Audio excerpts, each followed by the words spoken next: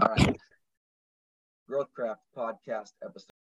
Hey, everybody, welcome to the GrowthCraft podcast. My name is Tom Libby. I'm one of the hosts here. My co-host, Hassan Sorrells, is on a vacation, very well deserved, and I hope he's having a good time. But we didn't, no stopping the wheels in motion here. So I wanted to continue on.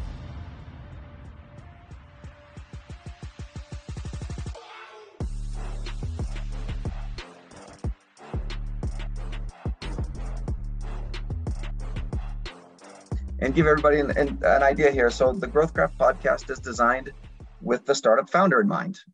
We are committed to growing our podcasts visits through connections with our GrowthCraft advisors, increasing their engagements with the GrowthCraft community.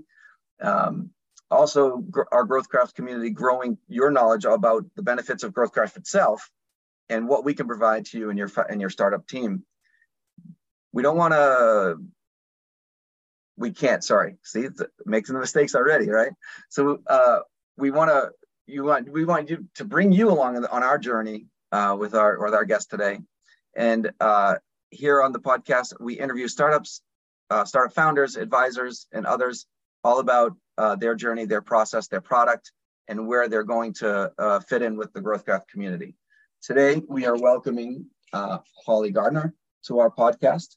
And I'm going to give Holly an opportunity to just introduce herself real quick before we get into the Q&A part. So Holly, why don't you tell everybody who you are?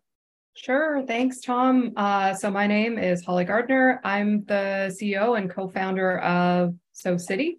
And we are an AI-driven platform that provides an asset management platform that enables building managers, residents, homeowners to understand the current state of their building, improve efficiency, track maintenance requirements and system life cycles in high-density residential buildings with a focus on getting on the path to decarbonization. So the system provides a means of estimating baseline emissions and a profile for the building to identify areas where efficiencies can be found through operations and retrofit. So I like to think of it as Carfax for homes with a net zero driver. That's pretty cool, actually. So it's kind of interesting. Your intro kind of took away my first question, which was, tell the listeners exactly what you do, which is kind of cool. But is there anything beyond because that seemed to me like that 30-second elevator pitch feel right to it, right? So is there anything that you can go in a little deeper? What is the advantage there for people to use your platform? So, a lot of things are left up to chance when it comes to home management. So, oftentimes, nobody really knows when things are going to break or how much money has been spent on things or when things have been last maintained in their home. And so when it comes to a situation where you need to make a repair or retrofit for the house, you're kind of in that panic mode, like, wow, my HVAC system has finally gone for good, and now I have to just replace it with something. And so you're on your heels in terms of like making a data-driven decision about what to invest in your home. And there are so many options out there that we're just getting bombarded with things, right, all the time. Like, do this, get this incentive, do this thing, blah blah blah. And it's like you just don't have anywhere to kind of get your ducks in a row when it comes to your house. And that's really what I wanted to create. That was really the vision for making SoCitty. It's really to give people that advantage. You can save like up to 20% on the operational cost of your home if it's running efficiently. You can increase the overall value of your home over time by just simply having it appear to be well maintained. You can recoup the capital expenditure of putting in a low carbon system into your home immediately. Once you sell the home, the recoup rate on that is 106%. So, there's all of these opportunities that are inside of like that process of managing the asset, but we're not really able to capitalize on it because nobody can really see it. so funny because when you were originally talking about it, I was thinking this was for like big companies with facilities management style, like, that they need this platform, but you're talking individual homeowners as well.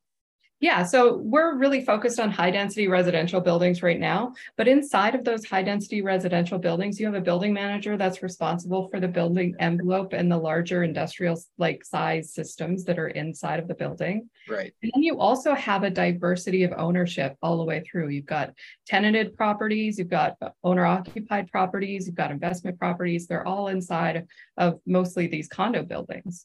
And they're like a black box. Nobody really knows what's happening with them. It has an impact on the overall health and condition of the building, but also it doesn't give any of the owners inside of the building any real understanding of like where the risks lie, or what challenges they might face over time. And so like there's a multi-stakeholder kind of view to it. Obviously each resident or each homeowner that has a home profile on it, it's limited to their unit or their area of responsibility. But as a whole, we can aggregate that information and give a real sense of where they are. Very cool. So prompted this, like if you think about like the reasoning behind you starting a startup, a lot of times it's personal, right? Somebody has a scenario that happens and then they want to fix a problem that they encountered, so they go to start this. So what was it for you and your co-founder? Like what was the catalyst of all this? So a few things. One, my very first job before I even went to university was working as a home efficiency analyst. So going into people's houses and looking at where they could find efficiencies in their home and where they could retrofit their home to improve the carbon footprint of their home. And then further down the road, I really got very interested in understanding what level of granularity people need to inform decisions. So there came in kind of the data side of things where you're like, oh, when somebody says to you, homes are responsible for 40%, or buildings are responsible for 40% of GHG emissions. What does that say to an individual homeowner? They're kind of like, yeah, well, so what does that mean to me? It doesn't mean anything. It has to be broken down into some granularity of understanding, right? Otherwise, you can't inform decision making and nothing will change. So those are kind of the things. And then, of course, I've owned a condo for ages and ages and ages, several of them. And, these are problems that exist and they are compounded in sort of that multi-stakeholder environment because you're bound to a lot of things like maintenance fees and I'm not sure about the US, but in Canada, the insurance rates in condo buildings has gone up in some places by upwards of like 700%, like because of things like climate change, because of like needs to be, buildings needing to be more resilient and adapting to extreme weather events, conditions, et cetera, over time. So like really zeroing in on the building itself and the health of the building and framing it from the homeowner or the resident's perspective is a moneymaker, I think. Yeah, well, I hope so for you. I do. It sounds it to me. So why do you feel like your solution is the best one available out there right now? So like you hit on it earlier where you were saying you were thinking this was much more focused on larger facility operations. And there are a lot of solutions like that for commercial buildings to improve their carbon footprint over time. The tools in this environment are few and far between, and they're segmented. So a lot of them will focus wholly and entirely on the HVAC system or on certain systems within the building, rather than like a full holistic view of the building itself and all of its systems together. So I think in my case, I believe that my solution is the best because it brings in all of the factors that are there so you can see it in one spot. And have an overview of it for long-term planning and for gearing where you're going to make your investments in the property over time. Cool. So I guess this actually leads me to my next question, which is kind of a piggyback to that, right? Like, why is it the best? But so why are they using it meaning like what, like how does the consumer actually take your product? And then you mentioned many times about making informed decisions, right? So I like that. I like making informed decisions as well, which is why when the last automobile that I bought, it took me 6 months, like, because I analysis paralysis, so to speak, but I still eventually found the exact car I wanted for the exact reason I wanted, and blah blah blah blah blah. Right. So when I'm if I'm an individual consumer, how do I take your product and use it to my benefit, and what does that data mean to me? So I know it's a rounded question, but so we're really taking a very staged approach to this, right? Because the data environment in these properties, as I mentioned, is totally fractured. So if there's no aggregation, it just basically is lost, right? So we have to start at the beginning. Beginning is really establishing that baseline. So what we do with homeowners is we will begin to build sort of a digital twin of the building that they're talking about based on the as-built design information that we can access. And then the person in the unit or the building manager will build their profile onto that address. So they will say, okay, I have this HVAC system. It was installed in this year, and this is how much money I've spent on it so far. This is what it is. And they just build that for each system. And we have a marketplace on the platform that can connect people to service providers, so they can book any maintenance that's required into their profile, and it automatically feeds into that system. So it says, oh, you invested this much, your last maintenance was this day. On the back end, what we're doing is we're saying, okay, they've entered this system in there, and we're pulling all of the data about that system. What are the maintenance cycles on it? What's the life cycle? And like, what is the anticipated life cycle for that system? Like when is the replacement window going to open for that system, for that person, based on some of those estimations. So they can at least understand, my dishwasher is at 90% life cycle. So am I going to put another $500 in to repair it? Or maybe it's time to think about replacing it next time something goes wrong with it. Gotcha. That kind of thing. So like, we're taking a very practical approach to this. There's a lot of AI that's going into the back end on the predictive side of things. But for now, it's just basically getting people onboarded, giving them an understanding of where they are, letting them know when their maintenance cycles are going to be, and then identifying over time, these are some areas that could be more efficient. You're overdue for maintenance here, that can result in this reduced efficiency in this side. This will cost you this much.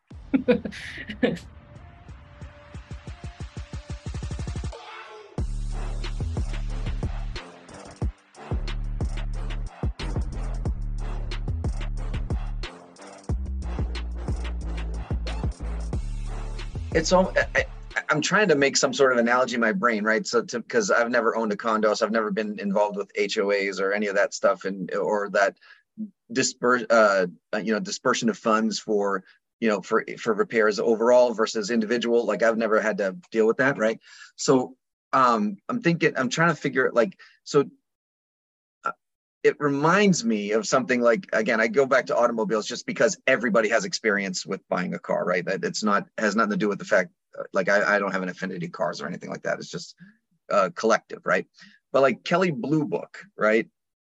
Like Kelley Blue Book will give you that depreciation of a car and if it's been in accidents versus one that hasn't, like, it gives it like values based on things that have happened to it. Is that kind of like an analogy that I could make, or is it so far off that you wouldn't even go there, or is there something missing from that analogy? So there are separate things, and there's some administrative and governance things that go along with that. And you would get a condo certificate when you're buying a condo. That basically gives you a sense of like where they are in their reserve funds, and like, who the board is and any issues they've had, et cetera, et cetera, et cetera. But what it doesn't do, and what a home inspection won't do, is anything that's outside of that, right? Like the home inspector might say, well, you only have 10 years on your 15-year roof, but they're not going to say like, oh, your dishwasher is old or your window, you know what I mean? Like they do a superficial analysis of what's happening in the unit most of the time. And you get a report about that, and it doesn't really give you any real indication of where you are.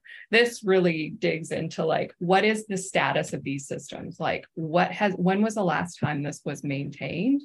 How old is it? You know, because if you go into, even if you buy a house, you say, oh, well, it's stainless steel, so it must be like within, 10 years. I don't know, stainless steel, when did that become a thing? Like you don't have any idea.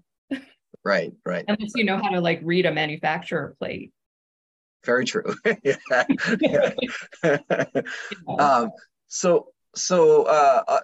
A little bit different direction here for this question. I want to bring up GrowthCraft a little bit, considering we're on the GrowthCraft podcast here.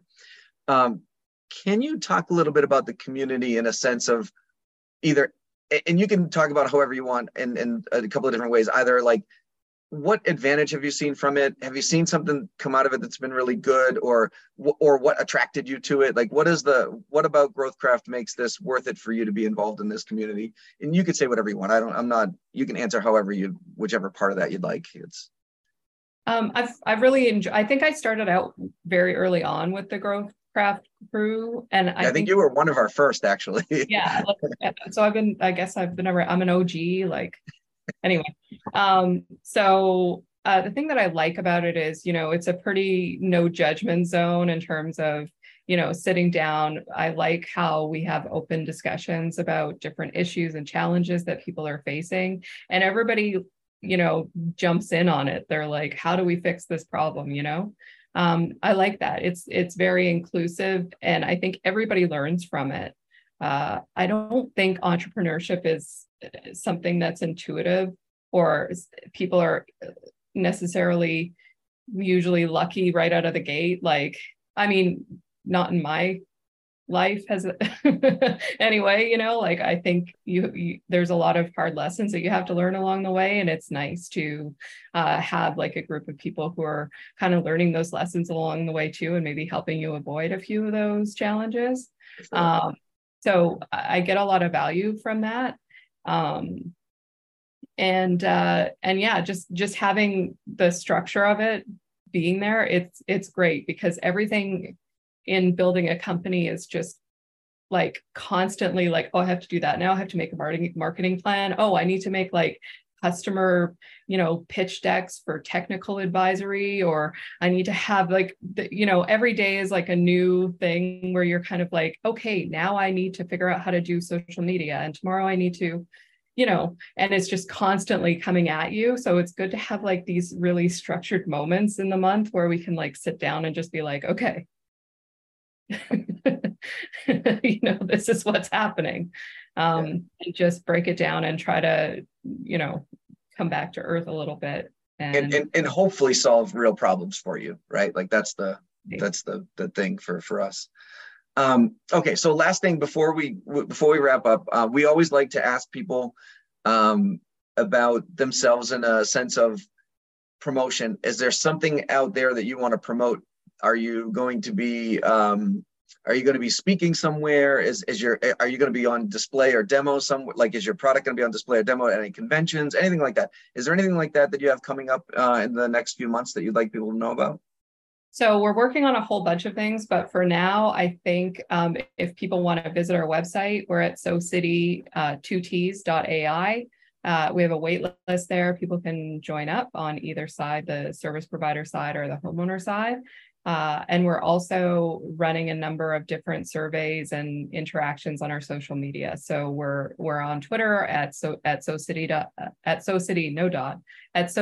AI. And then also on Instagram at SoCitty AI. You can follow us there. We have different surveys we're always doing to try to get to know our customers a little bit better and understand some challenges that different stakeholders and different channel partners might be facing along the way, so that we can improve our product.